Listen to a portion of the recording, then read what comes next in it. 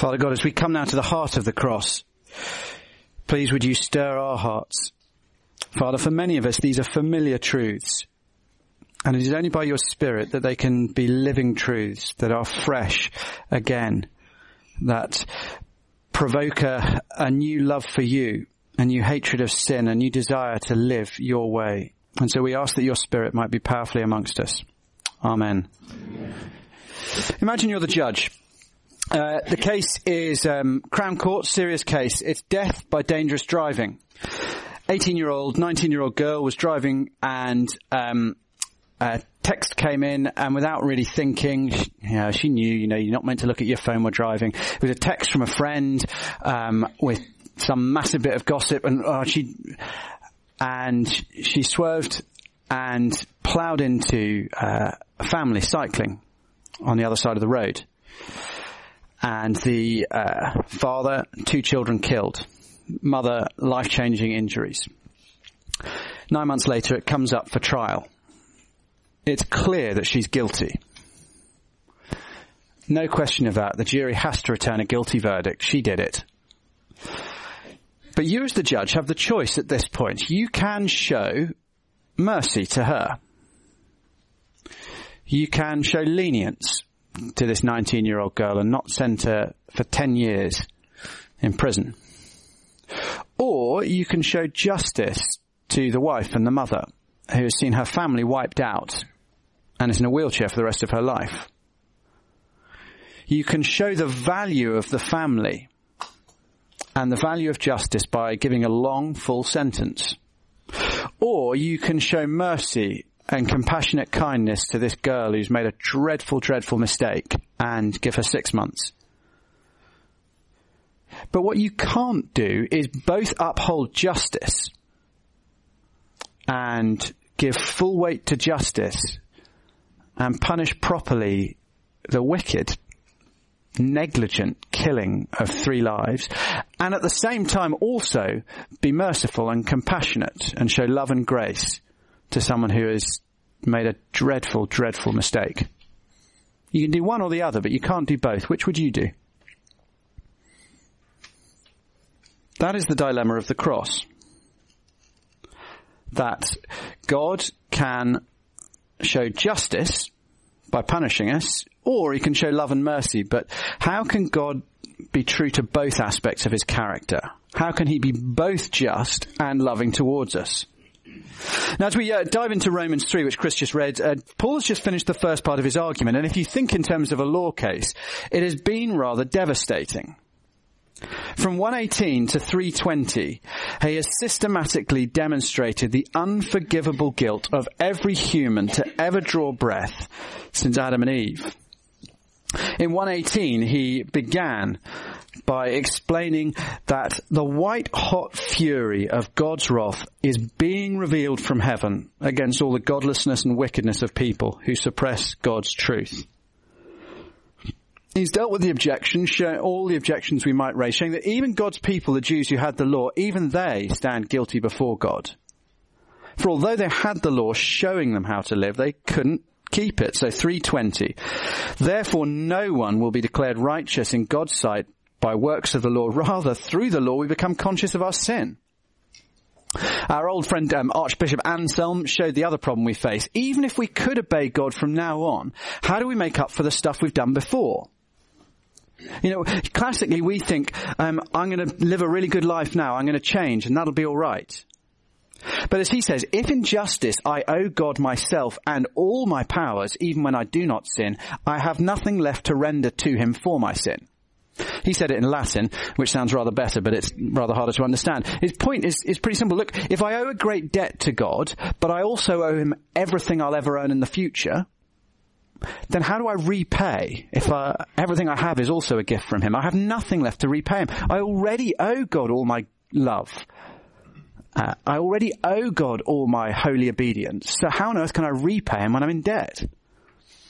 And the end result is that come Judgment Day, when the film of your life is played out before God the Judge, and I really hope it's only God the Judge who watches that film, although even that just reveals that I'm more worried about what other people think than he thinks.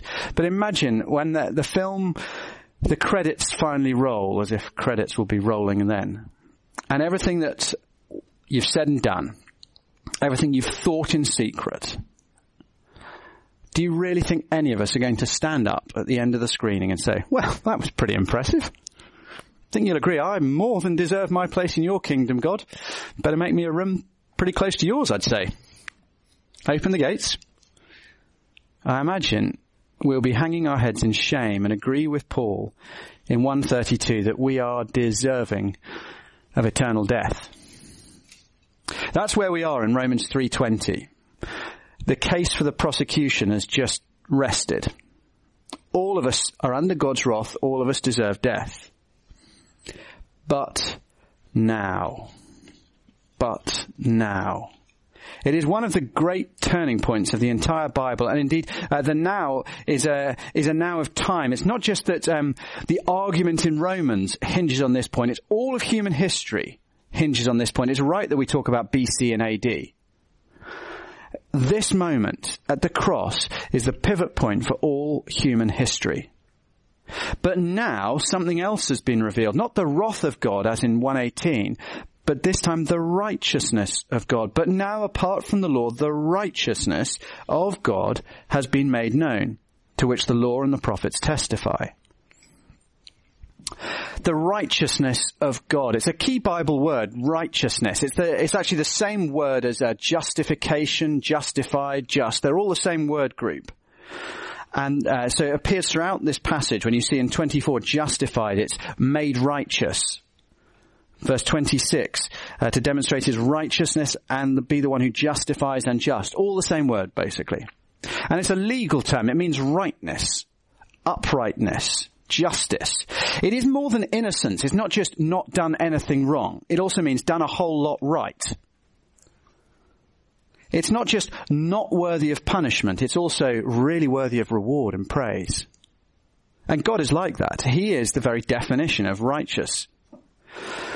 But Romans, at this point, Paul is saying something more than just God's character. His righteousness has been revealed. You know, we can now see that God is righteous. He is saying that, but something else. Do you see from verse 22 that righteousness is not just a description of God, but it is a quality you and I need? It's almost like a substance. It's a thing we need. Verse 22, this righteousness is given through faith in Jesus Christ to all who believe. In other words, righteous is what God is like, but it's also something you and I need if we're to get through Judgment Day. It's like driving test, if you think about it.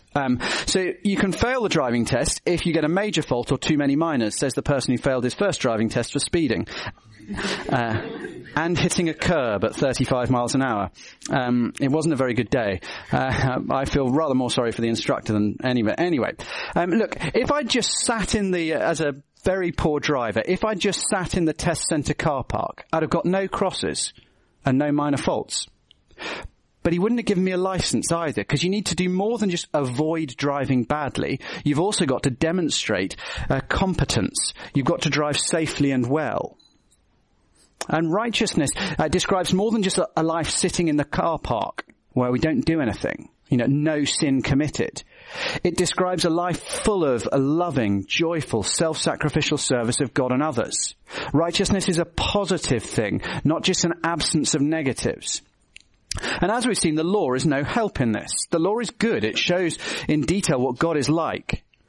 But the law can't make you want to live like that any more than the signs on the motorway make you want to drive at 70 miles an hour. They tell you where you're going wrong, but they don't make you want to do what's right. So we need something other than law if we're to be righteous. And this is what has now been revealed, verse 21 of Romans 3, at this point in the cosmos. So if the first talk it was effectively a thematic talk jumping around the Bible, we're landing in Romans 3. So get it open if it's not already, and we're going to work our way slowly through it. Romans 3. But now, apart from the law, the righteousness of God has been made known, to which the law and the prophets testify. But this is not plan B. Everything changes, but it's not plan B. As if God had a go in the Old Testament, but rats, they're just useless, they can't keep the law, I'll find another way to get them right. Do you see verse 21 says, this way, this new way of becoming righteous is something to which the law and the prophets testify. The law and the prophets, in other words, that's a summary for the whole Old Testament, is a series of signs, of shadows, of promises, all of which point to the fact that God was going to become a human being and suffer the punishment himself for sin so that you and I would be made righteous and acceptable to him. Theologian Roger Nicole says that salvation is figuratively foreshadowed in the Old Testament and finally accomplished at the cross. In other words, the Old Testament is full of signs and shadows and promises pointing towards what God would do at the cross. So right at the start, in the Garden of Eden, when you think about it, God promises in Genesis 3 that just after humanity has ruined everything, he promises that there will be a son, a seed of Eve, who will crush the serpent's head with his heel, but will be struck on his heel as he does so. And at the cross, Jesus triumphs over Satan. He crushes his head, but he is mortally struck by Satan as he does so.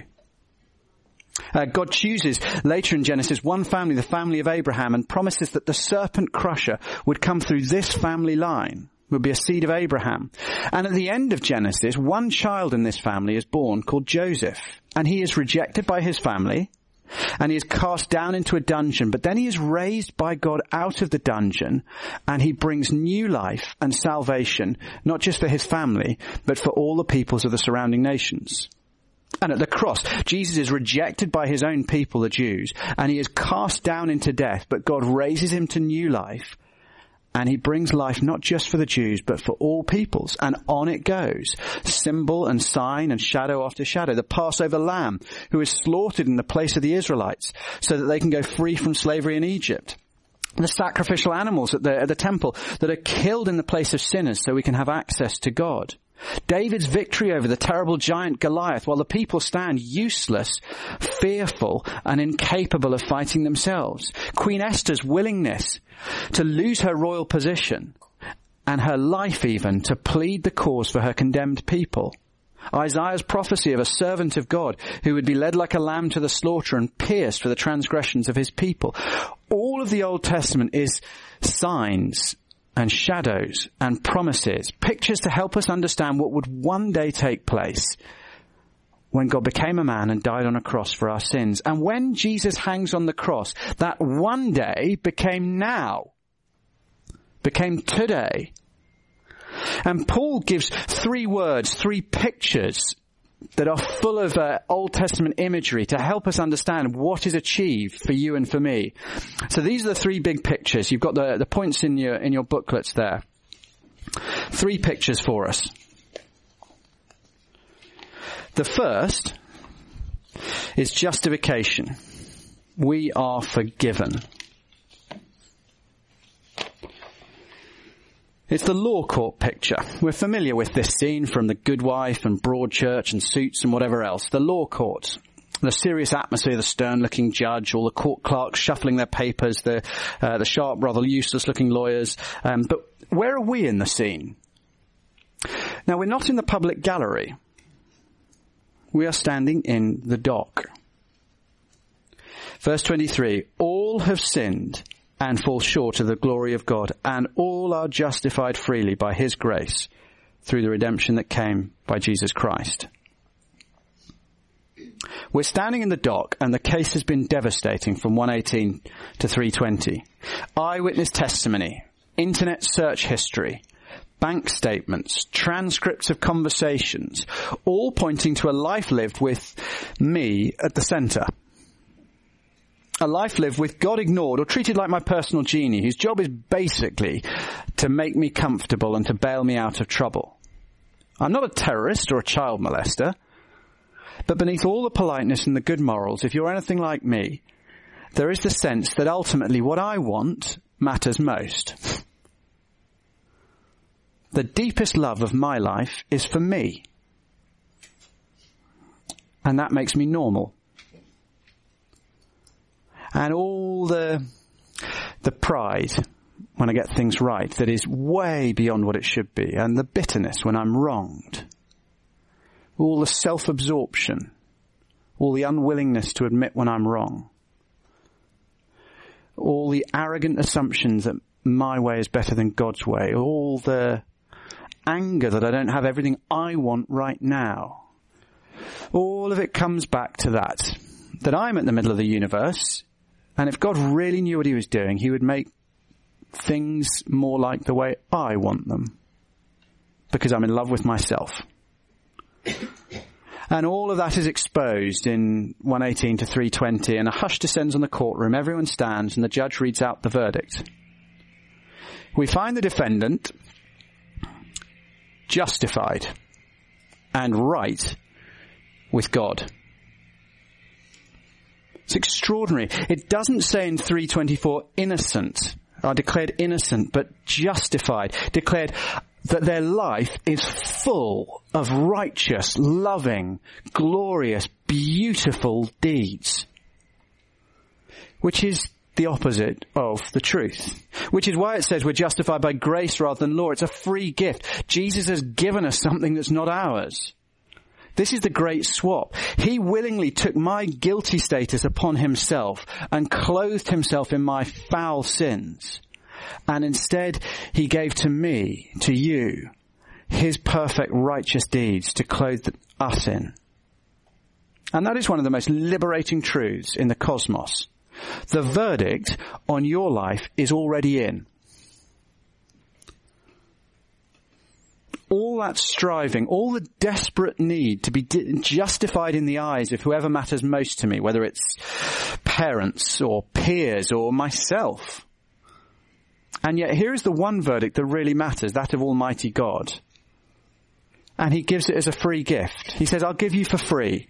You're justified. I give you for free the status of a life well lived. A life that counts. A life others would admire. A life that matters. A life I approve of. And it's yours as a gift. You have done enough. That's what God says to you in Jesus Christ. You've done enough. Eternal reward is yours. You are justified. That God would say that to creatures at all is just immensely liberating and assuring. That he would say it to sinners who've rejected and dishonored him, it beggars belief. But if you trust in Christ, you are justified. Well, how does this justification come about? It comes about through redemption, verse 24. Do you see? All are justified freely by his grace through the redemption that came by Jesus Christ. Suddenly we're whisked from the law courts to a far more unfamiliar scene. A dusty, hot, chaotic, crowds of people shouting, haggling, waving money. And in the middle is about the most miserable group of people you could ever hope to see. Barely dressed in rags. Heads bowed, chains round their necks, chains round their ankles, shuffling along, slapped, prodded, pushed. They're slaves, and the cruel slave master has the power of life and of death, and has brought them to market to sell them to be worked to death. And again, where are you and I? We're not in the crowd. We are in the slaves. We're in the middle. We're in chains. But at this point, a new buyer appears and steps forward. And instead of a whip in his hands, he pulls out a key. And he unlocks the chains, and instead of demanding service, he treats your wounds and he sets you free. He pays the price and then sets you free. That's what redemption is. He redeems us. He pays the price and sets us free. So why does the Bible use that as language to explain what happens as the cross? We get that sin makes us guilty. I can see that, why justification works. But why redemption? Because sin, as well as making us guilty, it enslaves us. Jesus says in John 8:34, everyone who sins is a slave to sin.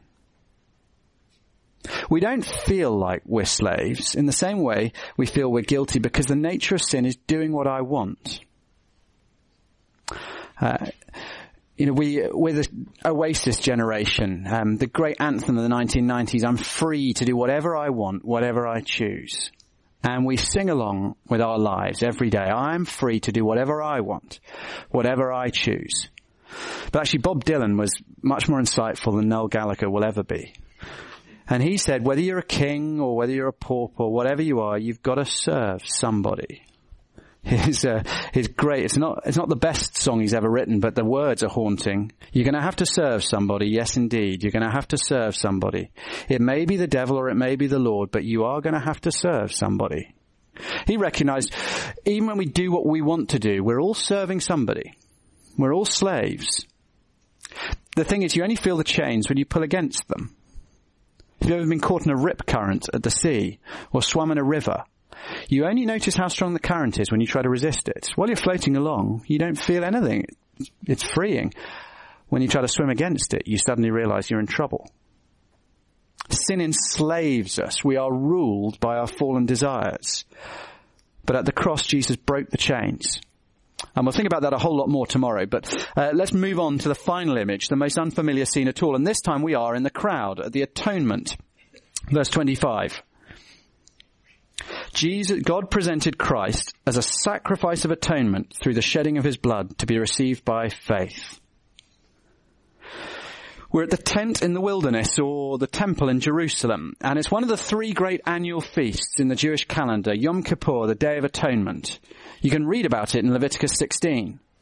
And we're in the crowd looking in. It's not a great day if you're an animal lover, a vegetarian, or even vaguely squeamish about blood, because there's going to be a lot of blood and a lot of death. But that's not the reason the crowd are a little bit detached from the spectacle. We can't approach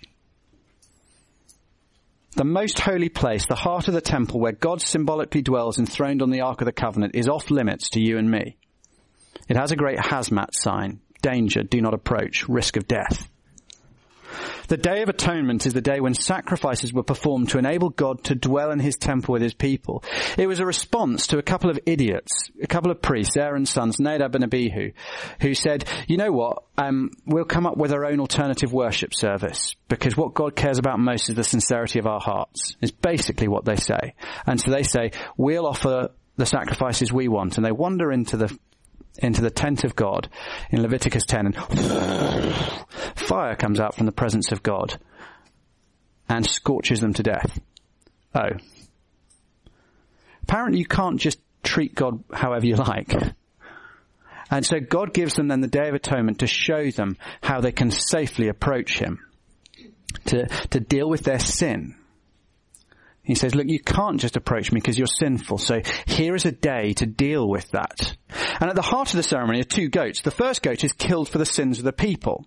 Its neck is cut and the blood is sprinkled to purify the temple where the sinful people have been, so God can dwell in the temple. And the blood is sprinkled on the Ark of the Covenant, the top of it, which is called the atonement cover or the mercy seat. Now, the focus of redemption and justification are us. They're things God does to us. We are justified. We are redeemed. But atonement is something that God does to himself. His justice must be satisfied. His wrath must be atoned for. His punishment must be exacted. And so the first goat absorbs God's wrath, God's punishment for his people's guilt. The technical term is propitiation. Propitiation, absorbing the punishment for sin. That's what the first goat does. The second goat is where we get the term the scapegoat. The sins of the people are confessed over it, laying hands on its head, and then it was driven out into the wilderness. The technical term is expiation, the taking away of sins being taken away so that God can dwell with his people. And here at the heart of the Old Testament sacrificial system is a picture of what God would do one day to deal with sin. But hit pause for a moment, come back from the temple to the law court. Now, Scottish law is different from English law. In English law, you're either innocent or guilty in a criminal case. In Scottish law, there's a third option: innocent, guilty, or not proven, which means we know you did it, it's just there's a technicality or the evidence didn't quite meet the standard, but you don't exactly walk out with your head held high. There is the certain whiff of guilt about you as you leave court. And most of us have a nagging suspicion that that's what's going to happen on Judgment Day. Yeah, I think, the kind of Jesus trusting in him thing will work, but it'll be pretty clear that basically we got off on a technicality. And that when we get to heaven, I shouldn't be there. And the best thing is I stay out of everyone's way so that nobody spots, what are you doing here, and throws me out. And that's when atonement is so important for us to understand. Because the whole point of atonement was God desired to live with his people. Atonement was to make it possible for God to dwell with us. When we look at Jesus dying on the cross as a sacrifice of atonement, God is saying, this is what I'm willing to do to have a relationship with you. This is what I'm willing to do to have you close to me, to be one with you. And so the result of atonement is not a status change like justification, guilty to righteous, or redemption, enslaved to free. It's a relationship. The barrier that's been in place between God and us since Adam and Eve is taken away, and you and I are welcome. It's that beautiful scene after Jesus rose from the dead, the first Easter, as he speaks to a completely confused Mary Magdalene, who's come to anoint a dead body, not worship a risen Saviour. And he says, I'm ascending to my Father and now your Father, my God and now your God. All the beautiful, rich things we've seen about God's relationship with his Son in John's Gospel are now ours to share. I feel like there are two different types of key when you think about Jesus' salvation. There's the key where God unlocks the jail cell where we are condemned and awaiting the death that should be ours and sets us free. But that's not the only key that we find at the cross. There's another key, which is the key to God's house, which he gives to us. And he says, it's not that you need to make an appointment to come visit me. Here's a key. You're welcome any time. There's a difference between a friend who visits and someone who lives with you. When Braden came to live with us in September, we eventually gave him a key. Because we're saying, you know what, you're welcome. This is your home now. One or two rules, but this is your home now. We want you to come in any time. Here's a key. God doesn't just give you a key to let you out of prison. He gives you a key to his house, to his family. He says, you belong here. You don't have to make an appointment. You don't have to come with somebody else. I want you here with me, is what God says. It's an extraordinary thing that God does at the cross. But now, everything changes. Everything changes. All the ways that you and I define ourselves through life, I think they really boil down to two things: tragedies and triumphs, the ways we define ourselves. This is what the cross means. Sometimes we're defined by tragedies. You're the person who went through that horrible experience. You're the person who suffers with this thing. We're sometimes defined by stuff that's been done to us or tragedies we've suffered. Do you know what I mean? And it becomes who we are. Other times we're defined by our triumphs. I'm a doctor, a lawyer. I have this family. You know, the things that we've achieved in life. The accent we speak with, the education we've been given. It sort of defines us. Sometimes we're defined by our tragedies, and sometimes we're defined by our triumphs. And if you're defined by your tragedies, it does become crushing. You eventually live down to it. You know, I'll never be more than this person. Always defined by the stuff that's been done to me, the stuff I've suffered. Always defined by my failure, is what I often feel. Or if I'm defined by my tragedies, I live in anxiety, and my triumphs, I live in anxiety. That I won't live up to it, that I'll forfeit it, I'll lose it, I'll fail at it. And so I'm either crushed by inadequacy or desperately anxious.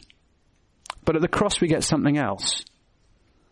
We get something far, far better. I no longer have to be defined by my tragedies or my triumphs. Instead, God gives a new status to you and to me. He says, but now, whatever you've achieved, whatever has been done to you, but now you are justified. You are redeemed. And you are family. And those are things that cannot be taken from us. Those are things we can't lose or stuff up. They're things that we can stand on forever. And I want you to get that clear in your heads and in your hearts. You are not defined by your tragedies or your triumphs. But now, I am justified. The verdict on my life is in, and God says, I love you and I approve. I'm redeemed. I'm set free from anything in my past. And I'm atoned. I'm part of God's family. That's who I am, a son or daughter of the Most High. But now, everything has changed for you. However, at this point, much as I'd like to finish right there, and much as you'd probably like me to finish right now, a little voice might puncture the happy atmosphere. How on earth can that be right? You said at the start about the law case. You've got the judge who can be merciful or just. Well, he's been merciful. We've got all these wonderful blessings, but what about justice? How can this be right? How can God take a bunch of guilty people and say righteous? A bunch of foul people and say family? Actually, amazingly, verses 25 to 26 tell us, no event in all of history demonstrates God's justice better than the cross. God is more just at the cross than he was at the flood. He is more just at the cross than anywhere else. Verse 25. God presented Christ as a sacrifice of atonement through the shedding of his blood to be received by faith. He did this to demonstrate his righteousness, justice, because in his forbearance he'd left the sins committed beforehand unpunished. He did it to demonstrate his righteousness at the present time, so as to be just and the one who justified those who have faith in Jesus. See, there is a problem in the Old Testament. We know God says he punishes sin. Exodus 34:7. He does not leave the guilty unpunished. Proverbs 11:21, be sure of this, the wicked will not go unpunished before God. But that's not what we see. Loads of wicked people get away with it. Right now, Kim Jong-un is performing, through his wicked doctors, medical experiments with no anesthetic on Christians in North Korea. And he's flying in celebrity chefs. Who knows which celebrity chef it is tonight for his dinner? Tomorrow he'll be playing basketball with a retired NBA basketball star. He is not suffering what he deserves, and his head will probably go down to the grave in peace. Ever since the Garden of Eden, God's sentence has been passed on human wickedness, but justice hasn't been enacted. See, it's like Spandau Prison, actually, where at the end of the Second World War, the Nazis, the sort of senior Nazi leadership were held before their executions on trial. If anybody deserved the death penalty, it was that group. Now, there's a sense in which you could say when they were in prison, they were suffering. They weren't free to go, they were in prison. But justice wasn't fully seen until they were executed. See, there's a sense in which Romans says the wrath of God is being revealed against human wickedness, and we are shut out from his goodness in heaven. But justice hasn't been fully executed. Well, at the cross, justice is executed in full. But that's only half the story. Okay, so God judges at the cross, but how is it just that Jesus takes the punishment for you and for me? Jesus didn't commit the sins I committed. If a judge in a human trial let a guilty person go free and an innocent person take their place, the last thing you would say that had happened is justice. Theologian John Calvin recognized this in the 16th century, and he recognized the answer. He said, first, we must understand that as long as Christ remains outside of us, we are separated from him. And all that he suffered and done for the salvation of the human race remains useless and of no value to us. Therefore, to share with us what he has received from the Father, he had to become ours and dwell within us. The Holy Spirit is the bond by which Christ effectually unites us to himself by faith. By faith, the Holy Spirit unites you to Christ so that we are in him, and our deeds are his deeds, and his righteousness is ours. So at the cross, it's not that God is just a really dead good lawyer and he finds a loophole that gets you off. No, by faith, we are so united with Christ that he is rightfully, justly punished for what you and I have done. And by faith, we are so united with Christ that we are rightfully, justly rewarded for what he has achieved. What that means is when you fear and feel guilty, you do not have to pray, God, have mercy on me, although that's a good thing to pray. You can pray, God, be just. God, be just. You can rely on the justice of God because Jesus has paid for your sins. So those extraordinary verses we so often read with the confession at church, 1 John 1:8. If we claim to be without sin, we deceive ourselves and the truth is not in us. But if we confess our sins, God is faithful and just and will forgive us our sins, just because Jesus has paid. Just because my sins are his, just because his righteousness is mine. And now you see how marvellous, how truly, unbelievably marvellous God's justice and salvation at the cross is.